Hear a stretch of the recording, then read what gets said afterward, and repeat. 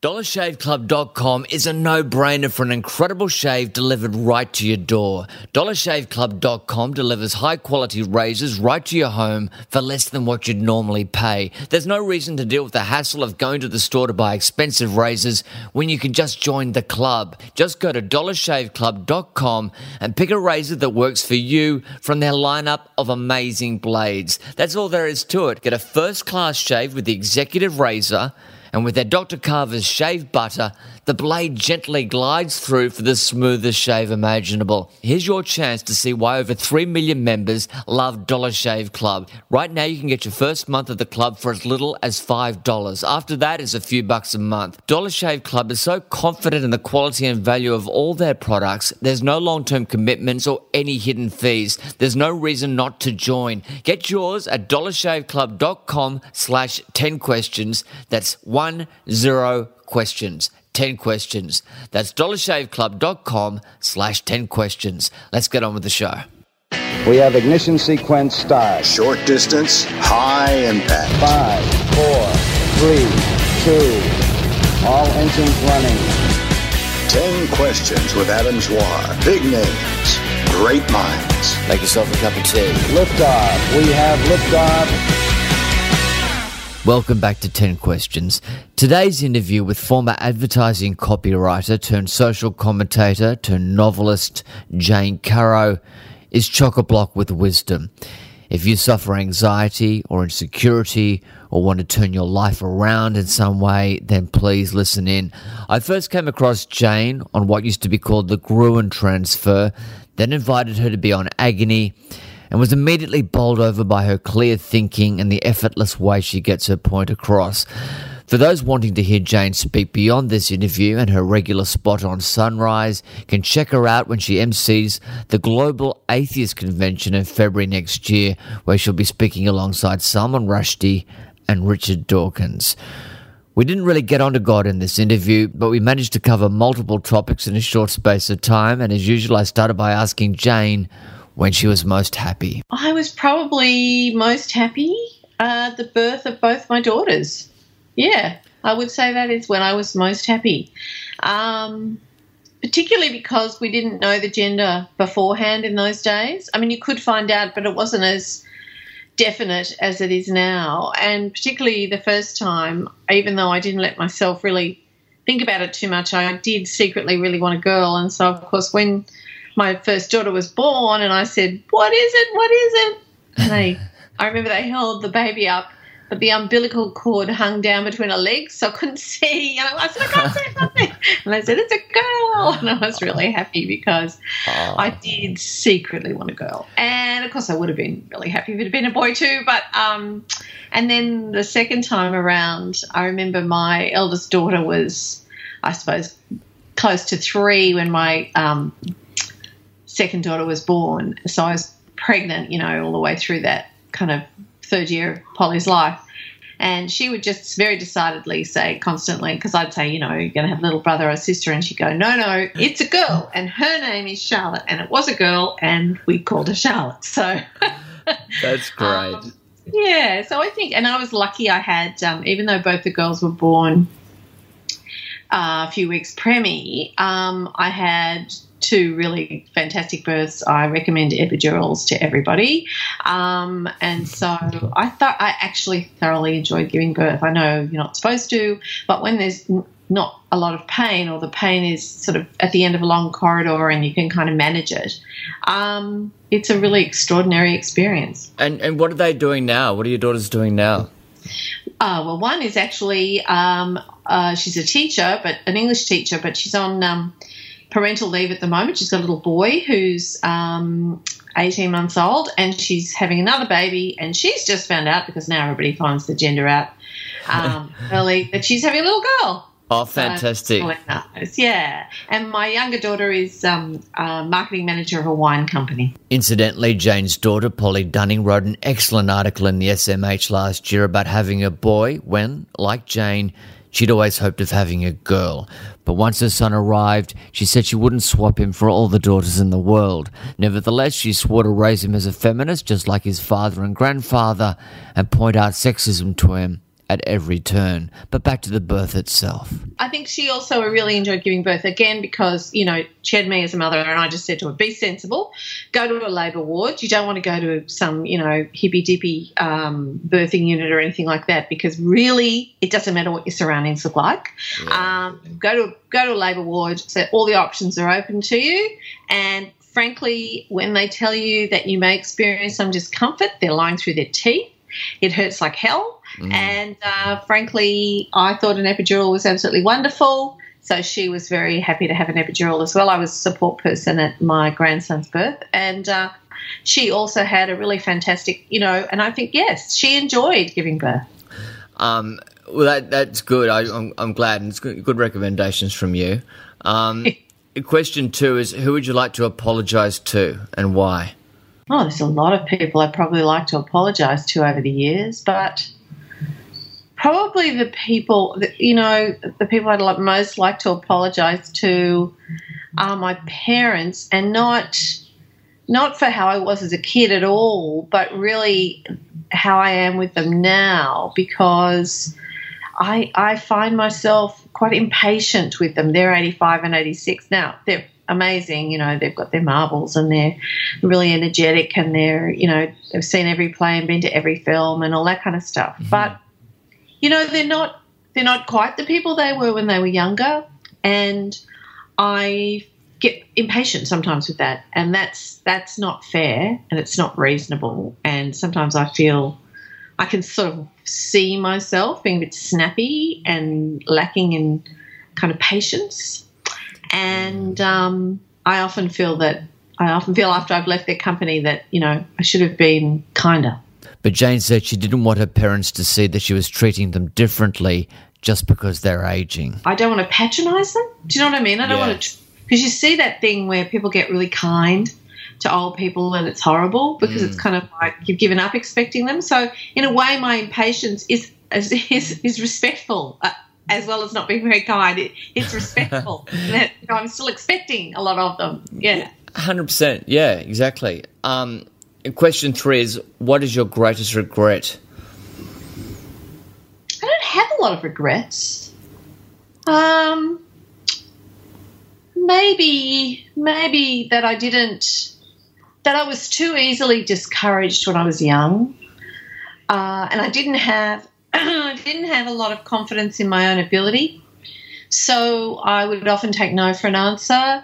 I would often not push something because I'd get these, you know, things in my head like, who are you? What would you know? It's probably not good enough, you know, that kind of talk. And that stopped me trying to do a lot of things. And I think, you know, if I hadn't had that undermining voice, I might have made a run into the kind of career I've got now a bit earlier. It was the sort of thing I always wanted to do, but I'd watch other people and I'd think, oh, I'm not clever enough, I'm not witty enough.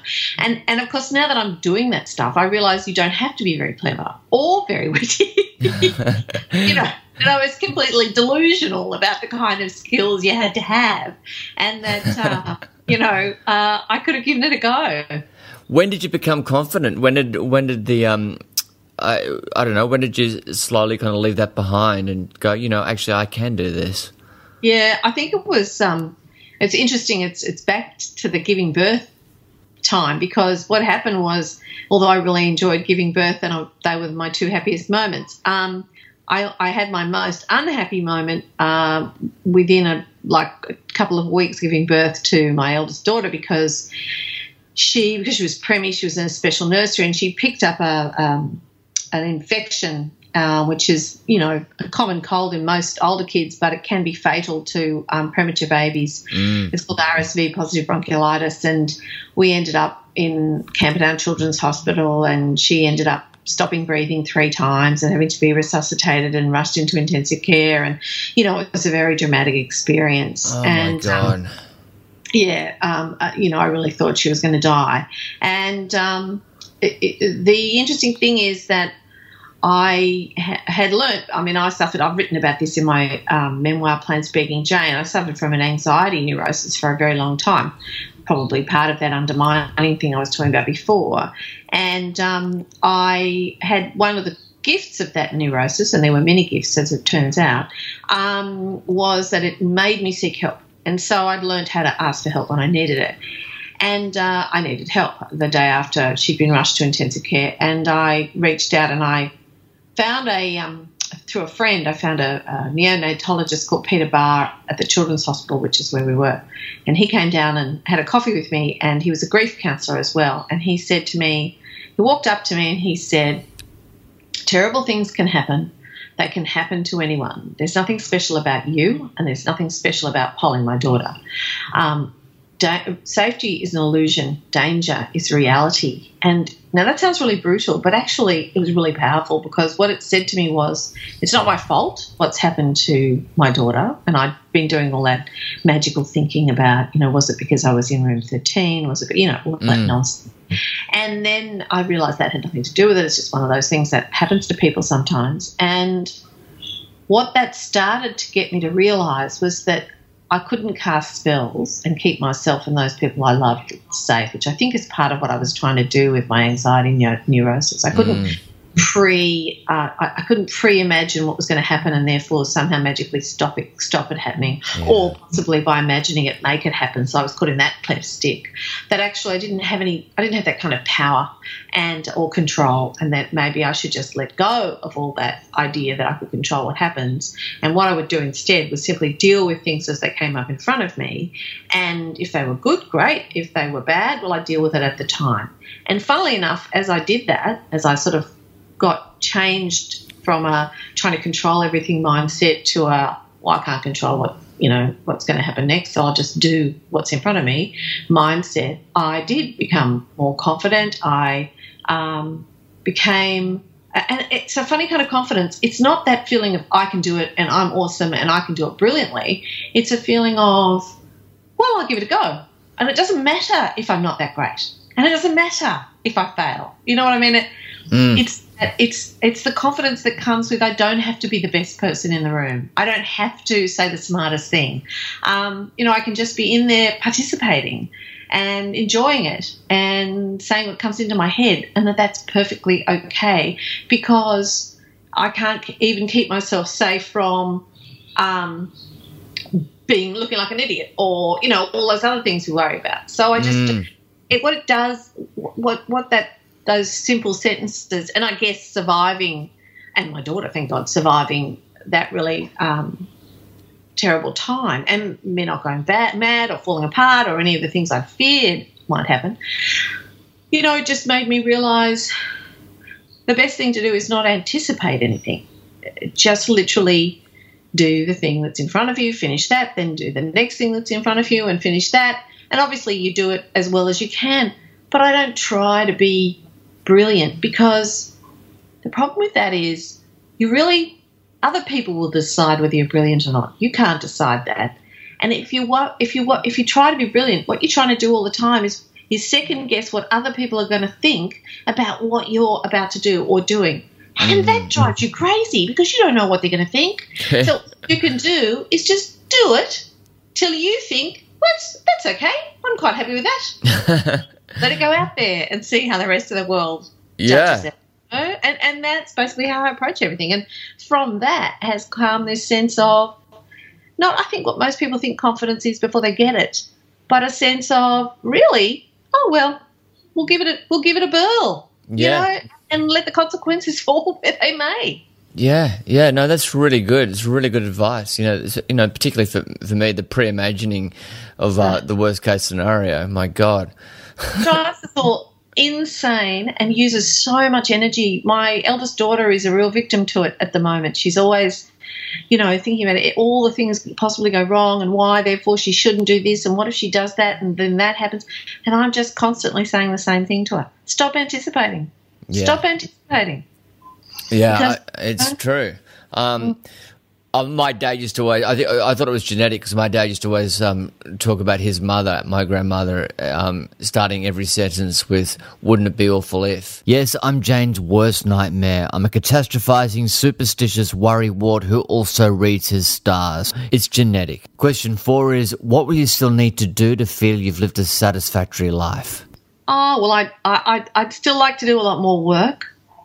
I'd really like I'd like to write a good adult novel. I've written, 3 fairly good young adult novels, but I'd like to write a good adult novel. I'd like to do something, maybe it doesn't have to be a good adult novel, maybe it could be a play or a drama. I'd like to do something in that area rather than constantly non-fiction and polemic and all of that. That I would really like to get my teeth into.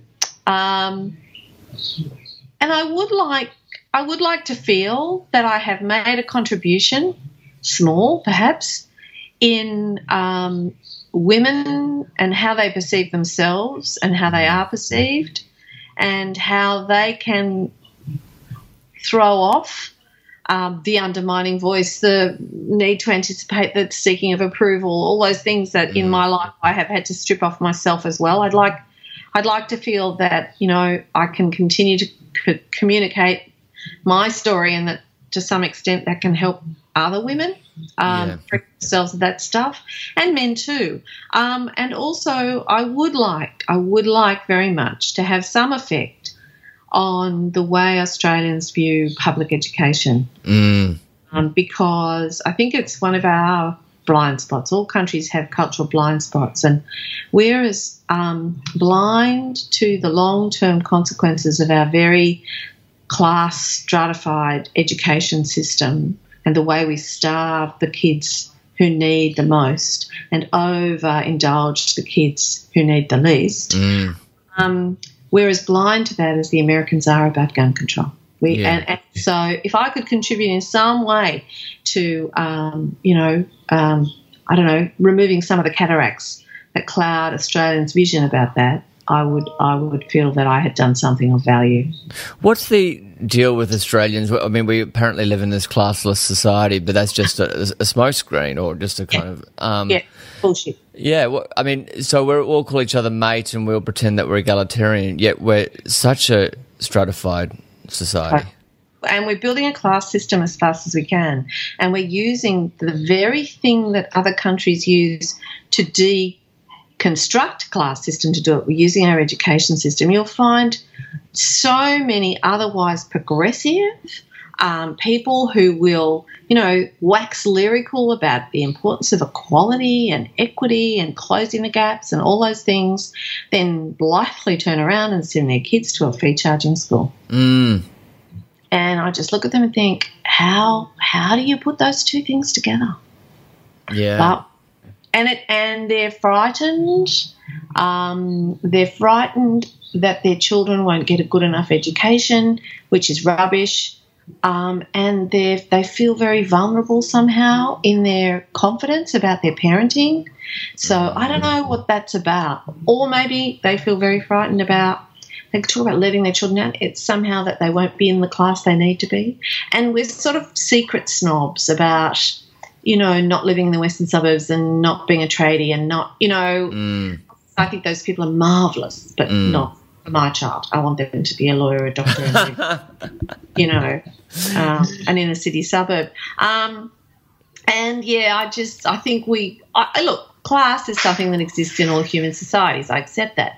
But I think we should be more honest about it in Australia. And I think it may be all my family come from Manchester originally and, we came here when I was 5 or 6, so that's still very much part of my cultural background. And Manchester, of course, is like the bolshiest city in England, and it's very aware of class. And so I look at it with my North Country eyes on, and I just go Northern English eyes on. I just go, Australians are so full of fucking bullshit about being a classless society, and it does make me, it makes my bullshit meter ring really loudly, and I feel disgusted by it, to be honest with you. I think it's important that Jane exposes the lie of Australia being a classless society. We have a very rigid class system in Australia that few of us admit to and hardly anyone wants to talk about.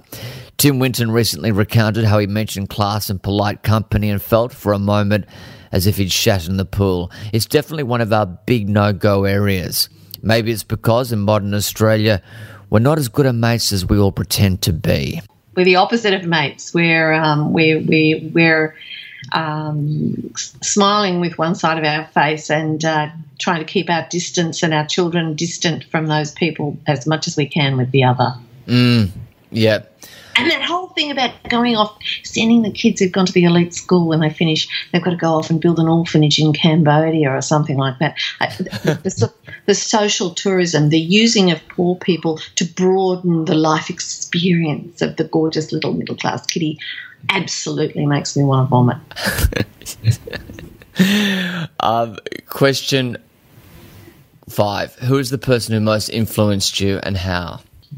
Well, there's a few, I suppose, but I would say that my parents have been a huge influence on my life. They're both very strong-minded, articulate, creative people with a lot of energy and vigour, who encouraged us very much to think for ourselves, to debate, to argue, and also at all costs. So this was the kind of central moral value of my family, because we're atheists, I think we're third-generation atheists at a minimum, so there was no religious background, but the core moral value was honesty. You had to tell the truth. Forgiven for just about – that didn't just mean tell the truth in terms of don't lie to your parents. It also meant don't lie to yourself. Stare yourself in the face. Be aware of your own hypocrisies and your own failings and acknowledge them. And own them. Hypocrisy was really something that, was not tolerated and that kind of thing. And so that's had a huge influence on me, I think.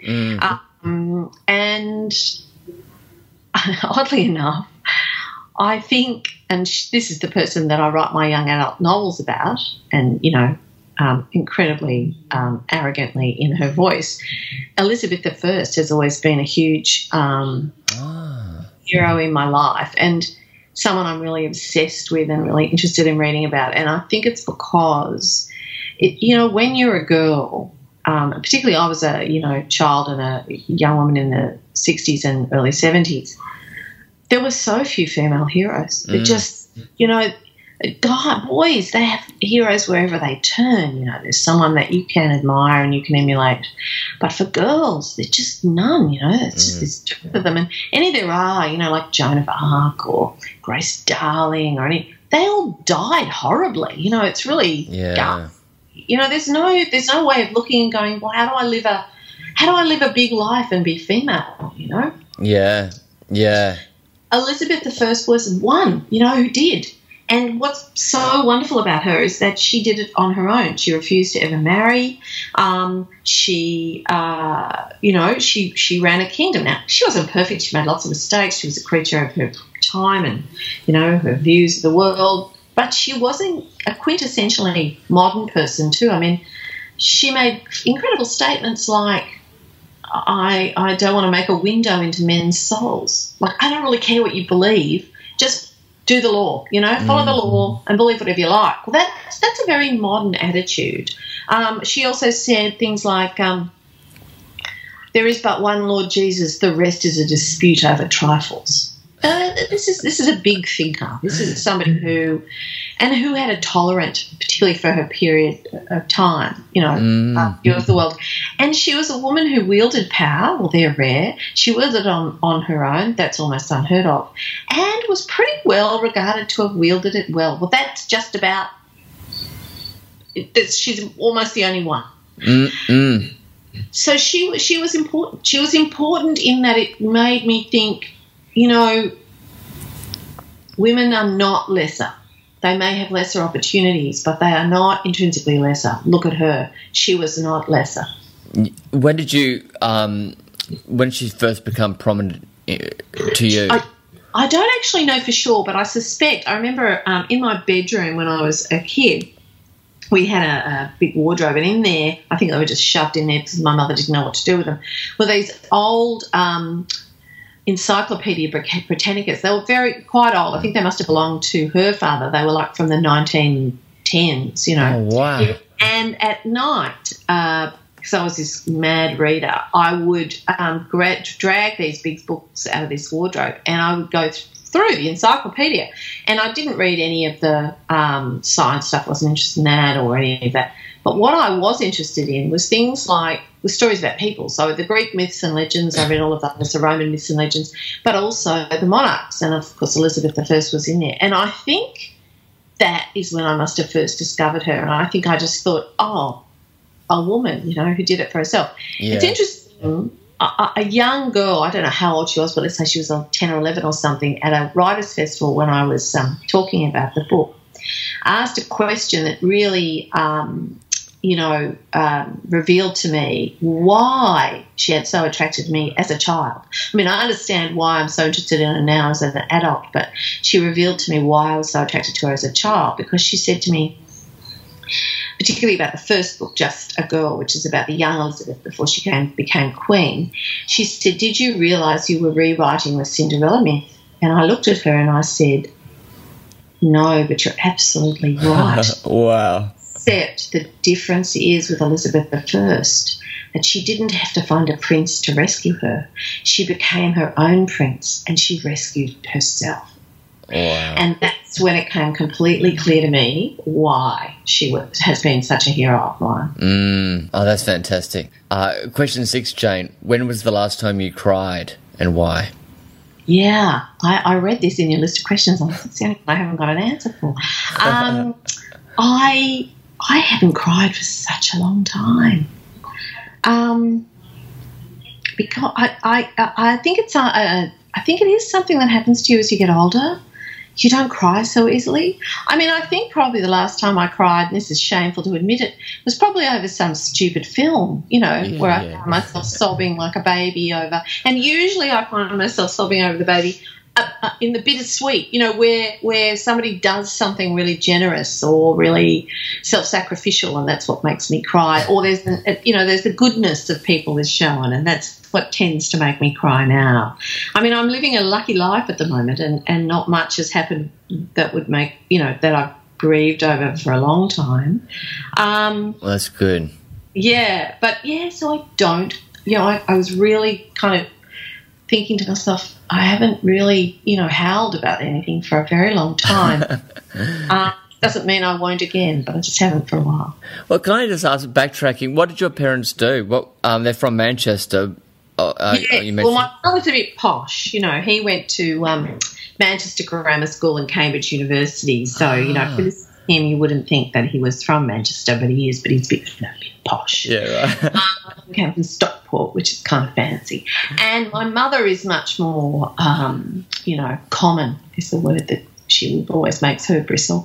It's probably where I get my class consciousness from. And she's definitely got a Lancashire accent. And she grew up in Gatley and Cheadle Hulme in Manchester. And, I mean, she still went to Altrincham Girls Grammar School, which is quite a famous school. But she never got the opportunity to go to university and that kind of thing. Right.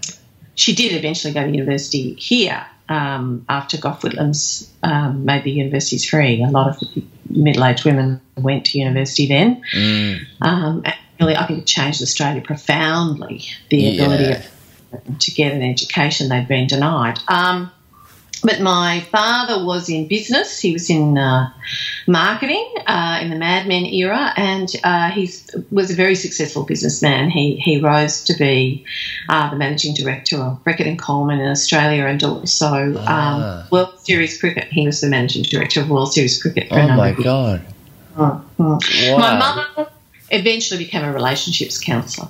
And even though Jane's parents were strict when it came to hypocrisy, they still allowed her the freedom to make mistakes. You didn't have to be perfect or live up to some kind of outward appearance thing. My father had a lot of scorn for that kind of stuff. He was suspicious of those who were smoothly polite or very beautiful. He was suspicious. And I think that's the Mancunian coming out. Yeah. The preference for the phlegmatic, straight talking, no bullshit rather than the Southern English, smooth, hypocritical, cultured, but a slippery way of behaving. Yeah. So there's a theme of honesty all the way through your upbringing, I think. Question 7 is, what is your current state of mind? Well, it's Saturday afternoon, so it's fairly relaxed. Yes, it's funny. Since I've begun, and it was a long process of getting rid of anxiety and becoming very much someone who doesn't anticipate and just does the next thing. One of the things about living in the present is there is a downside to that. I mean, most of it's great, but there is a downside. There's always a downside. The downside is that you don't remember heaps because you don't put a whole lot of angst and energy and, worrying about what you do. So you just do it and move on to the next thing. So, you know what I mean? It kind of slips away from you. It's only the big things that you remember. It's not necessarily a bad thing, but I just do notice that. And you don't do a lot anymore. I used to do it all the time, but you don't do a lot anymore of that sort of soul searching. How am I feeling? Where am I at? And I think because when you do give up on anxiety and you let go of that need to control things you can't control, you are in a state of more or less equilibrium most of the time. Now, I did have a bit of a Twitter squabble yesterday with someone who was being particularly personal and abusive, and I was trying very hard to be rational, calm, and not to descend to the levels of abuse. And that, that got up my nose. And having to sort of, you type a furious tweet in response to this person who is being incredibly arrogant, pompous and unreasonable, and then you delete that and, calm down and write a much more kind of mature and calm and, blah, blah, blah. So that was, my husband said to me, I haven't seen you rattle like this for a while. And I said, I know, this woman's really getting up my nose, but I can't show it. And that makes it even harder. I know. So, I can still be rattled and I can still, get caught up in shit that I should probably just let go. But this afternoon I've been catching up on the episode of Victoria that I missed during the week, and I'm enjoying that show. So I'm feeling been for a long walk, I'm feeling very chilled. That's good. Yeah, it's a funny thing with Twitter, how you can be so calm and easygoing and let a whole lot of shit go through to the keeper, and then sneaks a tweet through. And you go, That's right. Exactly. One gets through the defences. Question 8 is, what do you consider your greatest achievement? Probably my marriage. 43 years. Not bad. Yeah, and the fact that we still get on really well and we spend a lot of time together. Like we went for a long walk this morning, we have a farm that we go to a lot. We often go with our kids and now our grandchildren, but sometimes it's just the two of us and, and we just enjoy each other's company and we can still talk for hours. And so, I think that ability to have kept that relationship, it's had its good times and its bad times like everybody else's, but basically to have kept that, with still a lot of fun in it. That's great. The second last question, probably my favourite question, who would you want on your side in a battle and why? My husband. Your husband? Absolutely, my husband. Oh, yes. My husband is the most fucking resourceful person, and I always knew that if I was on a desert island, he's the one I want because he's very practical. He thinks things through. He's very strategic, and he's a survivor. He had a very horrible upbringing. He was sent off to boarding school from Jamaica at the age of 6 on a plane on his own to England, all this sort of stuff, and he went to all sorts of boarding schools and, boarding schools are horrible places, and particularly in the 60s, they were in England, they were horrible, horrible places. Oh, yeah. And the thing he learnt there, the thing that he got out of it that was really positive was how to survive. how to look at a terrible situation and find a way through it and stay alive and keep the people you care about alive and functioning. And he has this enormous, I would just rely on him in a crisis. I do now. And one of the things he's always given me, and perhaps why I'm able to be, outspoken and things, is he is always in my corner, always on my side. I just have this sense of this kind of, bedrock behind me, who is always encouraging, reframes everything so that it's a positive thing for me, and who I know would, go into battle for me if it was needed. That's fantastic. And when did you, and how did you meet? We met through some friends. I went to a 17th birthday party of a girlfriend, and I'd gone out with her brother. And I'm a state school girl, right? I went to Forest High, but I'd gone out with her brother who'd gone to Barker College, and she went to Abbottsley, and I became quite friendly with her. We were the same age. And so I was the only kind of non-Abbottsley Barker person at this 17th birthday party. And suddenly this motorbike comes down the driveway, and it was my husband, Ralph, and his then girlfriend, Nikki, and they were these two incredibly glamorous creatures. He's a very good-looking man now, but when he was, 19, 20, he was gobsmackingly gorgeous. He looked like the young Brad Pitt or Chris Hemsworth. I mean, he really did. I'm not. No. Look at my memoir. There's a photo of him. He was just stunning. And I didn't think I'd rate, but we met, and his girlfriend was kind of like a young Marilyn Monroe. She was gorgeous as well. And so they were this gold and on a big motorbike. It was all very cool. But he had his helmet, and he took it off, and on the back of the helmet, this is the 70s, he had a sticker which said, "Gare to Dublin, Whitlam to Blazers." And that's a right-wing political sticker. And I looked at him and I said, "What, you're a right-wing bikie? That's just ridiculous. That's absurd, the honesty coming out." And instead of getting all huffy and hating it, and we had this big political argument about the Whitlam government and all this stuff, and instead of him getting all huffy, which boys generally did in those days, if you were a girl and you had an opinion, it was kind of like, "Oh, I'm the man, I'm supposed to tell you what," or they just think it was boring and weren't interested or whatever. His eyes lit up. He wasn't offended. He thought this was awesome. And we had this really fantastic, light-hearted but quite substantial discussion.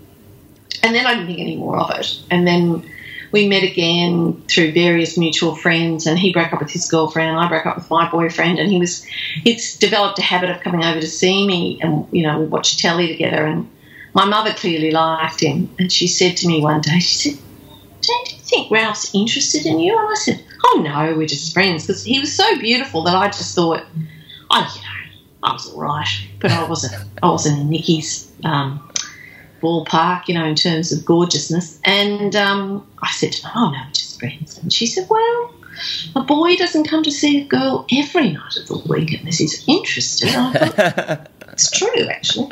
So the next time he came, it was his birthday. I think it was his 21st birthday. And I said to him, "Oh, well, you can't leave without giving me a birthday kiss." And that's when it started. So I was 18, he was 21, and we've been together ever since. And did you pull him into line politically? Oh, totally. Yeah. He's an unreconstructed little lefty like me these days, and he's been in the wine industry most of his life, and they always used to call him the Bollinger Bolshe,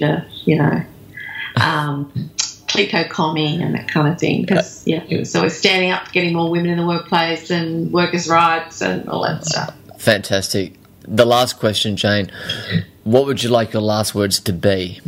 I hope it would just be, thank you. I'm glad I spent the time I had on Earth with you, with my family, my friends, parents, sisters, the people that I care about. But probably my last words would be something stupid like, "Oh shit, I left the iron on," or something like that. But my last thoughts, I hope, would be that I've had an incredibly fortunate life, and primarily because of the great good fortune I had to be born into a prosperous and happy household, not perfectly happy, but my parents loved each other, and that was important.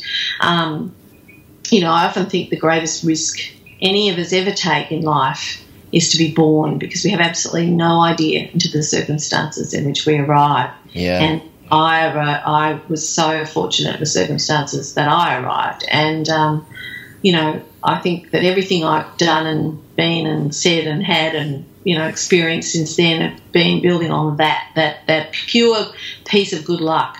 I really am not someone who likes the idea of the self-made person or I built it all myself. Now, there may be some people that come from, much less fortunate circumstances than mine who have a right to say that, but I think to myself, most of my achievements and experience have been down to the pure luck of having been born to a pair of smart, interesting, energetic, forthright and honest people who loved me. We have ignition sequence start. Short distance, high impact. 5, 4, 3, 2, all engines running. 10 questions with Adam Zwar. Big names, great minds. Make yourself a cup of tea. Liftoff. We have liftoff.